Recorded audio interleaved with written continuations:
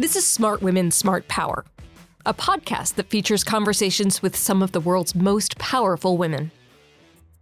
I think the NFL's efforts to actually just diversify the NFL, especially for women and for people of color, have been great. You know, I also think that we could all do a better job talking about the different roles that women actually have. We feature thought leaders at all career levels, where we explore, among other things, the many contributions that women make to the fields of international business, national security, foreign policy, and international development. Does having women in positions of power influence the outcomes of decisions in these fields? Why or why not? Join me, Dr. Kathleen McInnes, Director of the Smart Women, Smart Power Initiative at the Center for Strategic and International Studies, for these incredible conversations. The Smart Women, Smart Power Speakers Series is supported by Citi. I'm Dr. Kathleen McInnes, a Senior Fellow in the International Security Program and Director of the Smart Women, Smart Power Initiative here at the Center for Strategic and International Studies in Washington, D.C.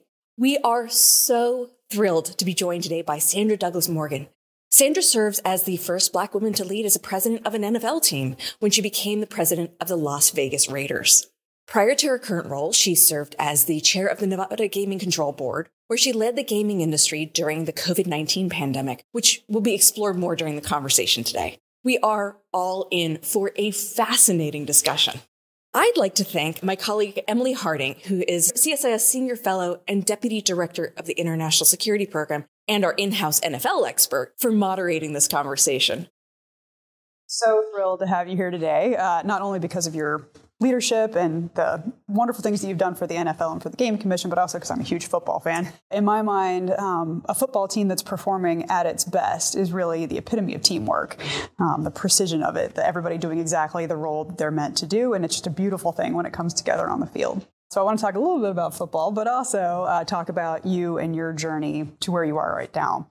So first of all, we love to start off with the origin story. Can you talk a little bit about your career and how you got to where you are today?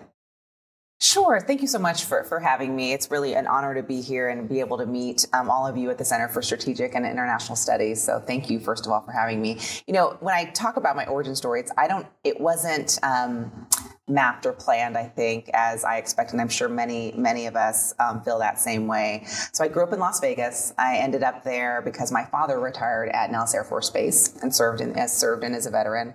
And the area that I lived, it was near the Air Force Base, or when we ended up kind of growing up. And most people there at that time, you're thinking, late 70s, early 80s, had a parent in the gaming industry and had a parent that had some type of military service, just because of where we lived and the proximity of where we lived.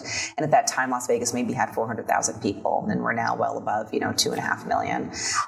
So it was a smaller community, and it was common to have a parent working day shift, one working swing shift, and just kind of understanding that was, kind of the working middle class area that we all kind of lived in. And my mother is first generation Korean American. My father's African American.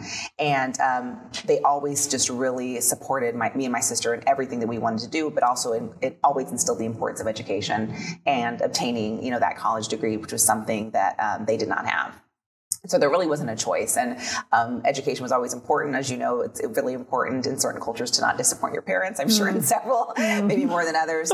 And so then I ended up going to UNR, University of Nevada in Reno for undergrad, majored in political science, took a constitutional law course, and we were talking about just different suspect classifications and con law and how that that ended up, whether it be a traditionalist view of interpretation of the Constitution versus it being a living document. And I thought, this is really interesting. And I didn't have to get maybe a full-time job right away. So I chose to go to law school. Always then thought I'd end up in California because Nevada, and this kind of goes back to why it's just such an honor to lead an NFL team where I grew up, never really had a strong medical school or even a law school at that time. And so we were losing a lot of talent. And there was always discussions, I remember, as a child and as a teen, of what we can do to make sure that Nevada talent stays in Nevada, because there weren't really a lot of professional schooling opportunities after the fact. So I always thought I'd end up in California or maybe somewhere else to go to law school, and ended up being in the third graduating class at the UNLV Boyd School of Law. Oh, wow. So it opened, and it actually got its first part of public funding while I was interning at the Nevada legislature, ended up there. And I knew I wanted to be a lawyer, but I didn't know why. There were no lawyers in my family. And I remember vividly that first kind of day of orientation of law school. Look to your left, look to your right. Someone's not going to be there when you graduate. Yeah. And just many other issues, not seeing a lot of people that looked like me there, but also not having, an aunt, uncle, cousin, mother, father to kind of say, what is this process going to look like? So I just knew I wanted to pass the bar and get to work, and ended up working at a mid-sized law firm. And then got a great opportunity at a fairly young age after that to be in-house at MGM Mirage, which I don't know if anybody here would admit to watching the show Vegas at the time with Josh Dale, but it was funny, it was entertaining. But as a young lawyer, having access to surveillance across, which was great evidence, most of the time good for me, sometimes not so good, but really learned and enjoyed that. I enjoyed being part of an organization. Then went to the city of North Las Vegas, which is may still only be the only minority city in the state of Nevada, and went there when it was one of the fastest growing city in the nation. And then when the recession hit, having a foreclosure on every street. So that was really kind of when I also gained some additional experience on crisis management, if you will, and making sure that you're not just kind of advocating for your client, but when your client is actually a community that needs, police, fire, parks, and recreation services. And then after that time, I decided to go back into the private sector and went to AT&T. And during that time, I was appointed to the Athletic Commission, which is a regulator for boxing and mixed martial arts, which of course has been a host of many, many events in Las Vegas, then to the Gaming Commission, and then was appointed chair of the Nevada Gaming Control Board, which in Nevada, it's one of the highly regulated industry, but also an incredibly important industry to the state, and had wonderful goals. And I did accomplish many of them, but then the COVID pandemic hit at a time where we knew it was coming. I think there was a little bit of denial as to how quickly it would hit and how it would affect our economy. And then we had to deal with that challenge there. And then I went back to private practice after that, and ended up meeting Mark Davis when I was serving on the Super Bowl host committee that'll be there in Las Vegas in 2024, and ended up now being in my current position as president of the Raiders. So yeah, sometimes the twisty paths for a career are the most interesting. And clearly, you've been put in some very important positions at critical moments, having to deal with the crises. I want to come back to COVID in just a second. But the 2008 financial crisis, the next question I wanted to ask you anyway is about community and how you operate within the Las Vegas community and how the Raiders play a role really forming a community around the team. Reasonably new to the city, but popping into a really rich environment there, where you've got a lot of fans who are just ready to go. So can you talk a little bit about the 2008 financial crisis and how there was a rebuilding of Vegas, and then how you think the Raiders being there plays into the sense of community in the town? Las Vegas truly is an amazing city. One, because it's always going to have the best dining, entertainment, and the goal is to continue to attract the 35 to 40 million visitors that come there every year, right? And because of that, it's also been an incredibly resilient city. Obviously, I'm from there. I love it. I've seen the city reinvent itself time and time again and overcome just devastating economic tragedies and also community tragedies, whether it be 1 October or the recession. And it's always been able to rebuild and grow, because especially when times when you're going through stress like that, people want to then come back and enjoy the city, enjoy each other, and have a good time. And during the financial crisis, though, we have a very strong and resilient working class. These are people that provide customer service, again, to people all over the world. And it's a place that I grew up in because my mother served in that industry. And because of that, though, their income is dependent on, the tourist economy. So every time we deal with that, we as Nevadans always look at how we diversify our economy, how we give our residents and our children the tools that they need to survive, difficult times, but also be able to embrace the gaming industry and what it does and see how it's expanding into tech and into entertainment and obviously now into sports as well, and being able to kind of provide a more holistic entertainment experience that isn't just dependent on gaming and gambling.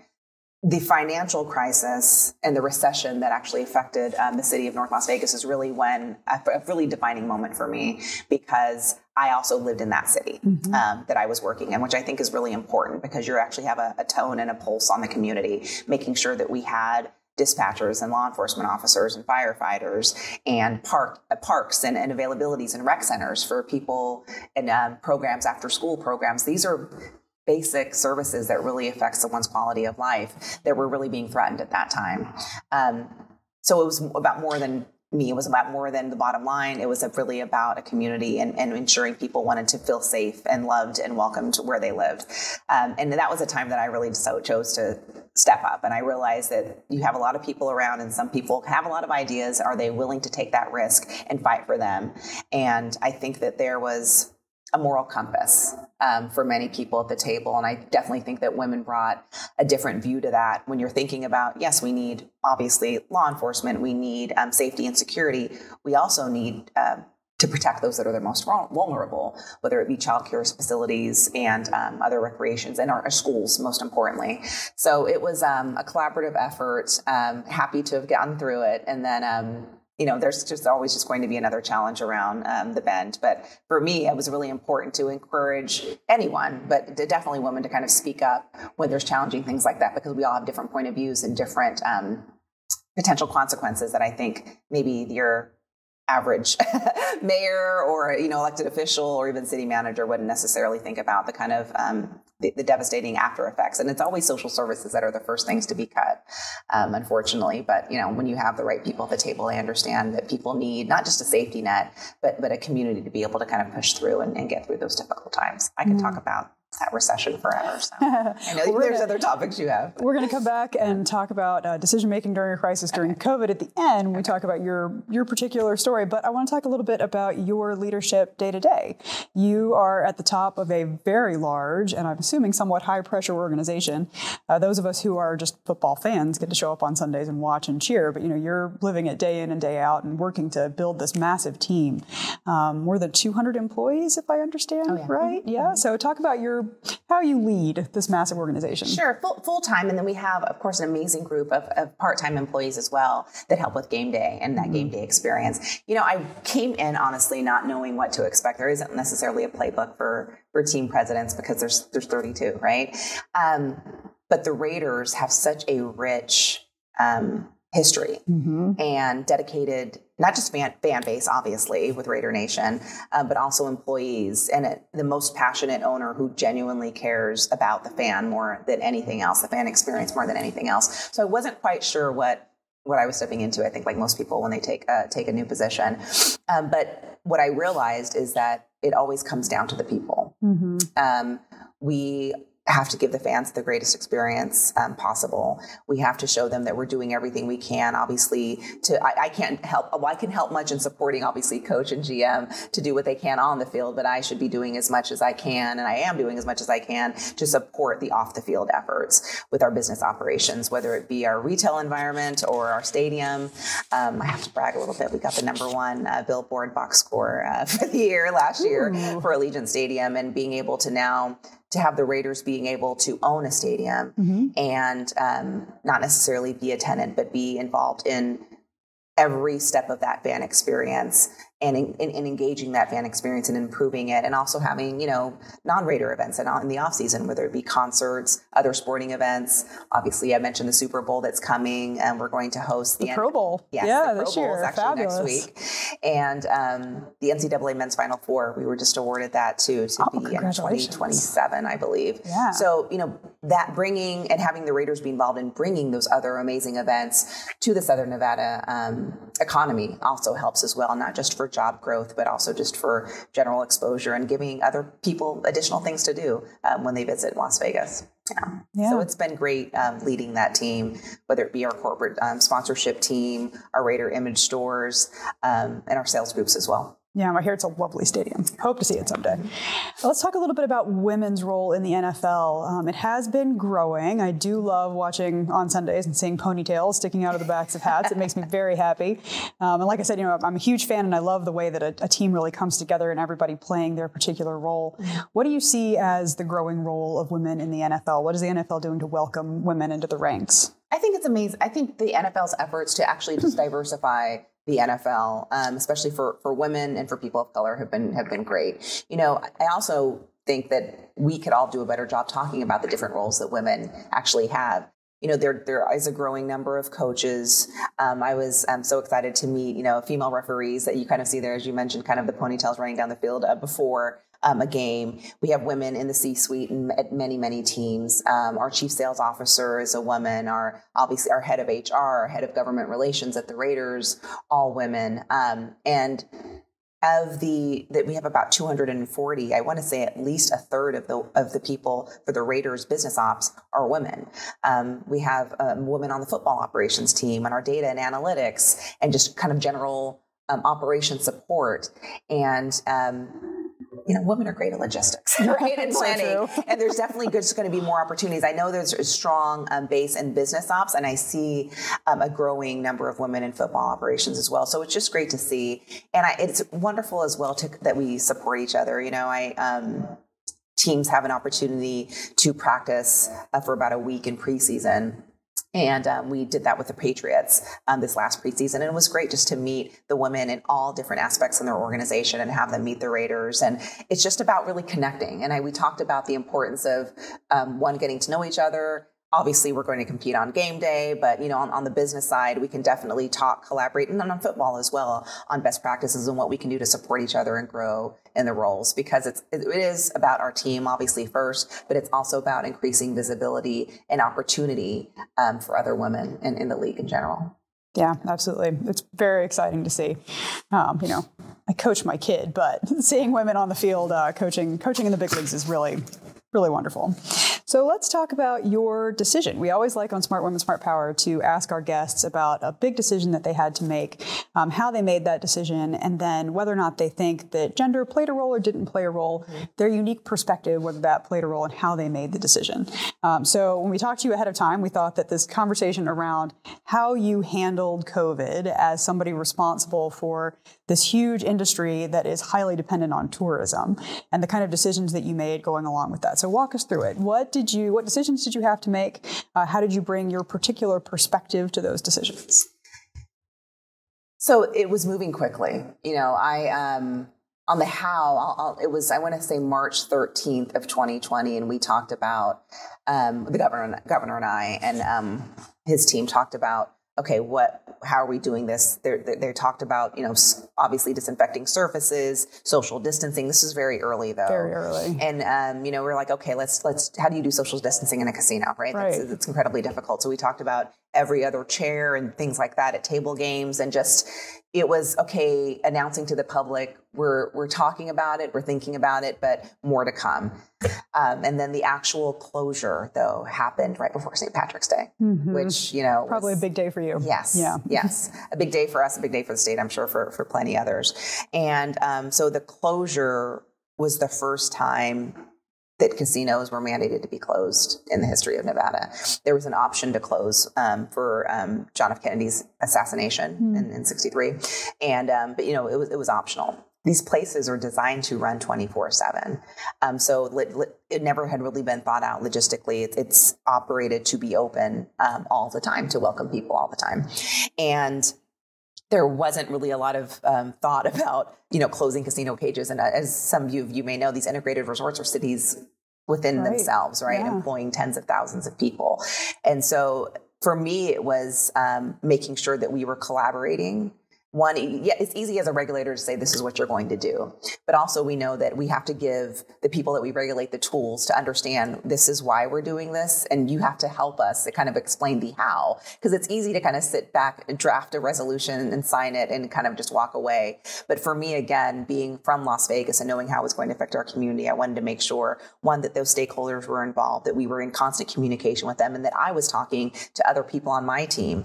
At the Gaming Control Board, there's multiple divisions. A technology division. How were those machines going to be turned off? Did we have a plan in place to tell them how to expect to do that? They have to give us reports on, how often they're being refreshed. Or there's certain jackpots that have to be owed.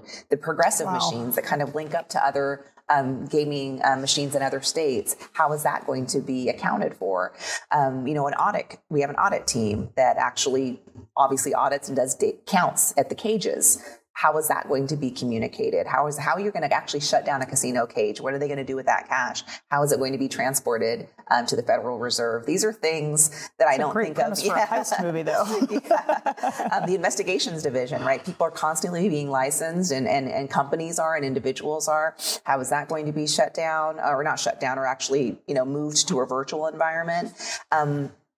As regulators, you want to see the person, before you give them a license. You look at their body language. You're looking at their kind of their financial history and their personal history. How are we going to pivot to do that, in a virtual environment when they're getting a privileged license that is very, very valuable. Yeah. And, are we going to do those interviews now virtually, but then maybe wait to do that in person, that final approval? When is that going to be? We never knew how long the pandemic was going to end. So, I could go, on and on, but my approach was to talk to all of those different teams and those disciplines, because I, as one person, wouldn't know all of that. So to be collaborative and to encourage communication. And at that point in time, people were also fearful of their jobs because the economy was shutting down. So you have to encourage people to be open with their recommendations, to know that, this isn't about you. This is about, again, our community, our industry, and how we can make sure that we can get to a point to give as much information as possible so that we have the best information to hopefully reopen in a safe manner. Reopening is a whole different discussion, but so communication and collaboration, obviously internally, talking to our stakeholders, because again, we know what we want from them in order to regulate them, but logistically, how can this happen? Are you able to close everything in 1 to 2 days? How is this going to affect your business? And then how is it going to affect your employees? We have to also know and communicate how many people have to be laid off. How are we going to communicate that to our unemployment department? How those attempts of, I hate to say this, but having tens of thousands of people, if not hundreds of thousands of people laid off, it really affected and killed our unemployment system. They wasn't able to process it that quickly. Having schools being closed, talking to law enforcement about all of that. How do you have childcare? All of those, I don't think a gaming regulator, and I'm saying this in most states, would have to think about, but because it was our largest industry and how it had that ripple effect on so many other industries, it was. And so it became much more than just gaming. And, kudos to the governor for doing, and many other governors, obviously, for doing the best that they could in that environment.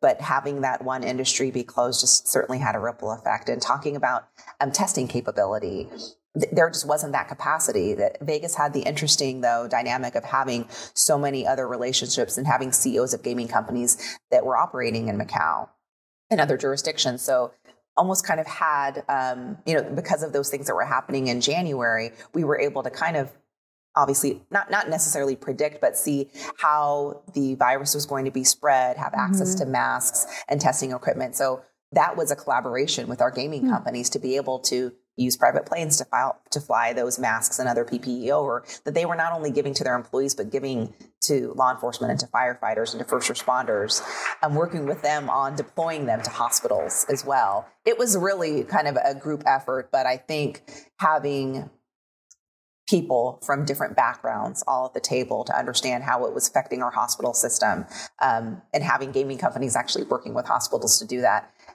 in my mind, wouldn't happen anywhere else other than Nevada. And one, because of the resources and the business relationships that they had. And then two, with it being, it's growing, but it's still a very small community, to make sure that we were at a place to have, the sheriff, the CEOs of companies, the head of the school district, and gaming regulators and the governor all in one room, making sure that we had all of the resources available to kind of at least be able to protect our community.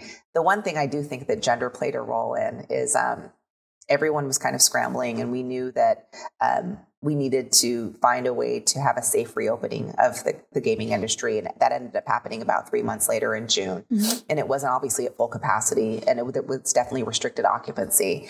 And although people were working together, some people were, kind of running and going different ways. And as a gaming regulator, it was, okay, everyone's going to come to a gaming control board hearing, which is usually for licensing and discipline. But we heard from people, our ambulance community. We had the head of our county hospital there.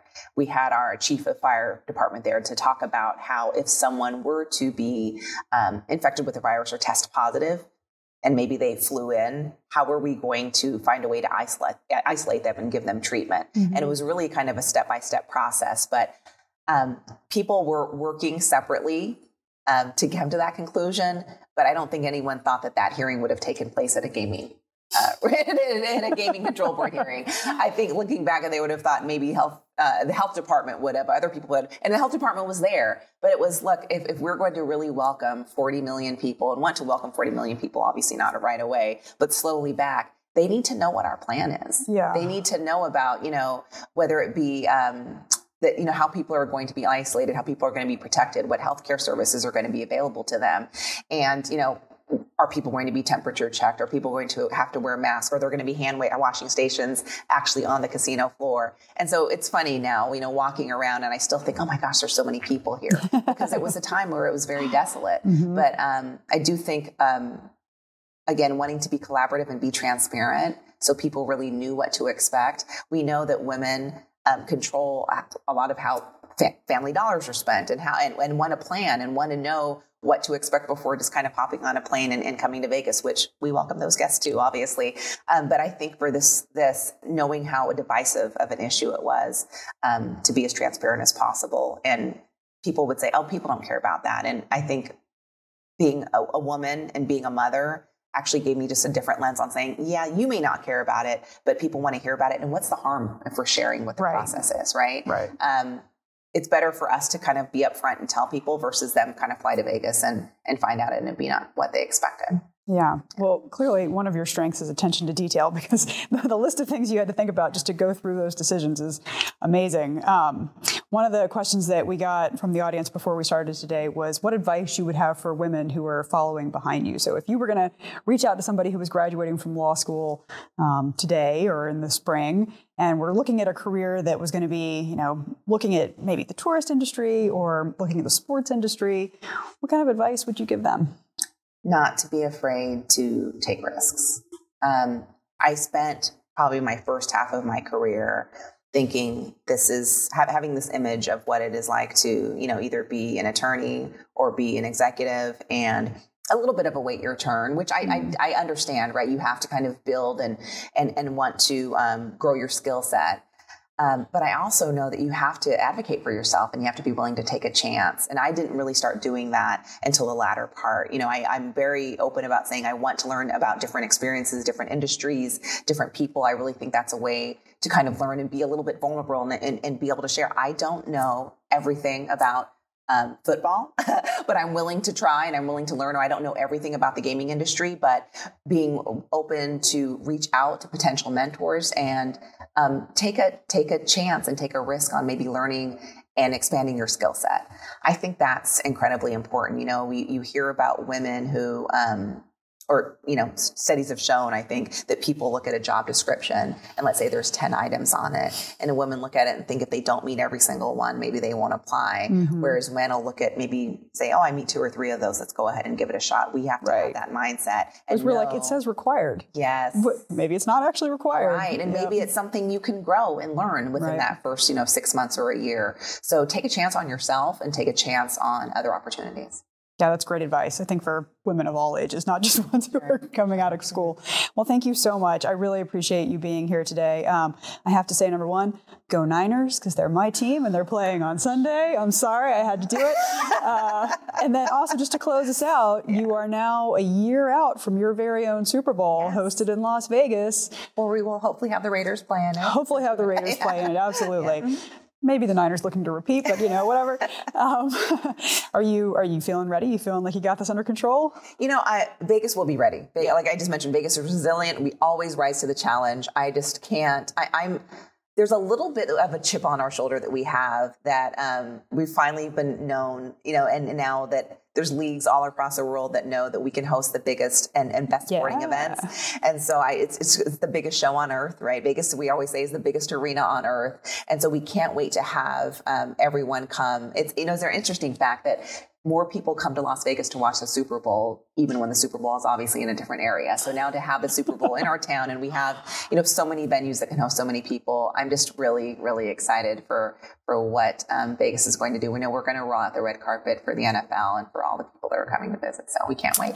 Vegas is going to rock it. I can't wait too. Thank you so much for being here. I appreciate it. And good luck with the Pro Bowl next week. Thank you so much for having me. Thanks so much for all of our listeners as well.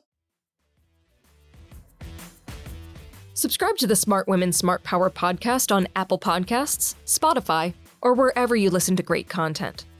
Be sure to follow us on Twitter @SmartWomen, or you can follow me on Twitter @KJMcInnes1. Thanks for listening, and join us next time. The Smart Women, Smart Power Speaker Series is supported by Citi.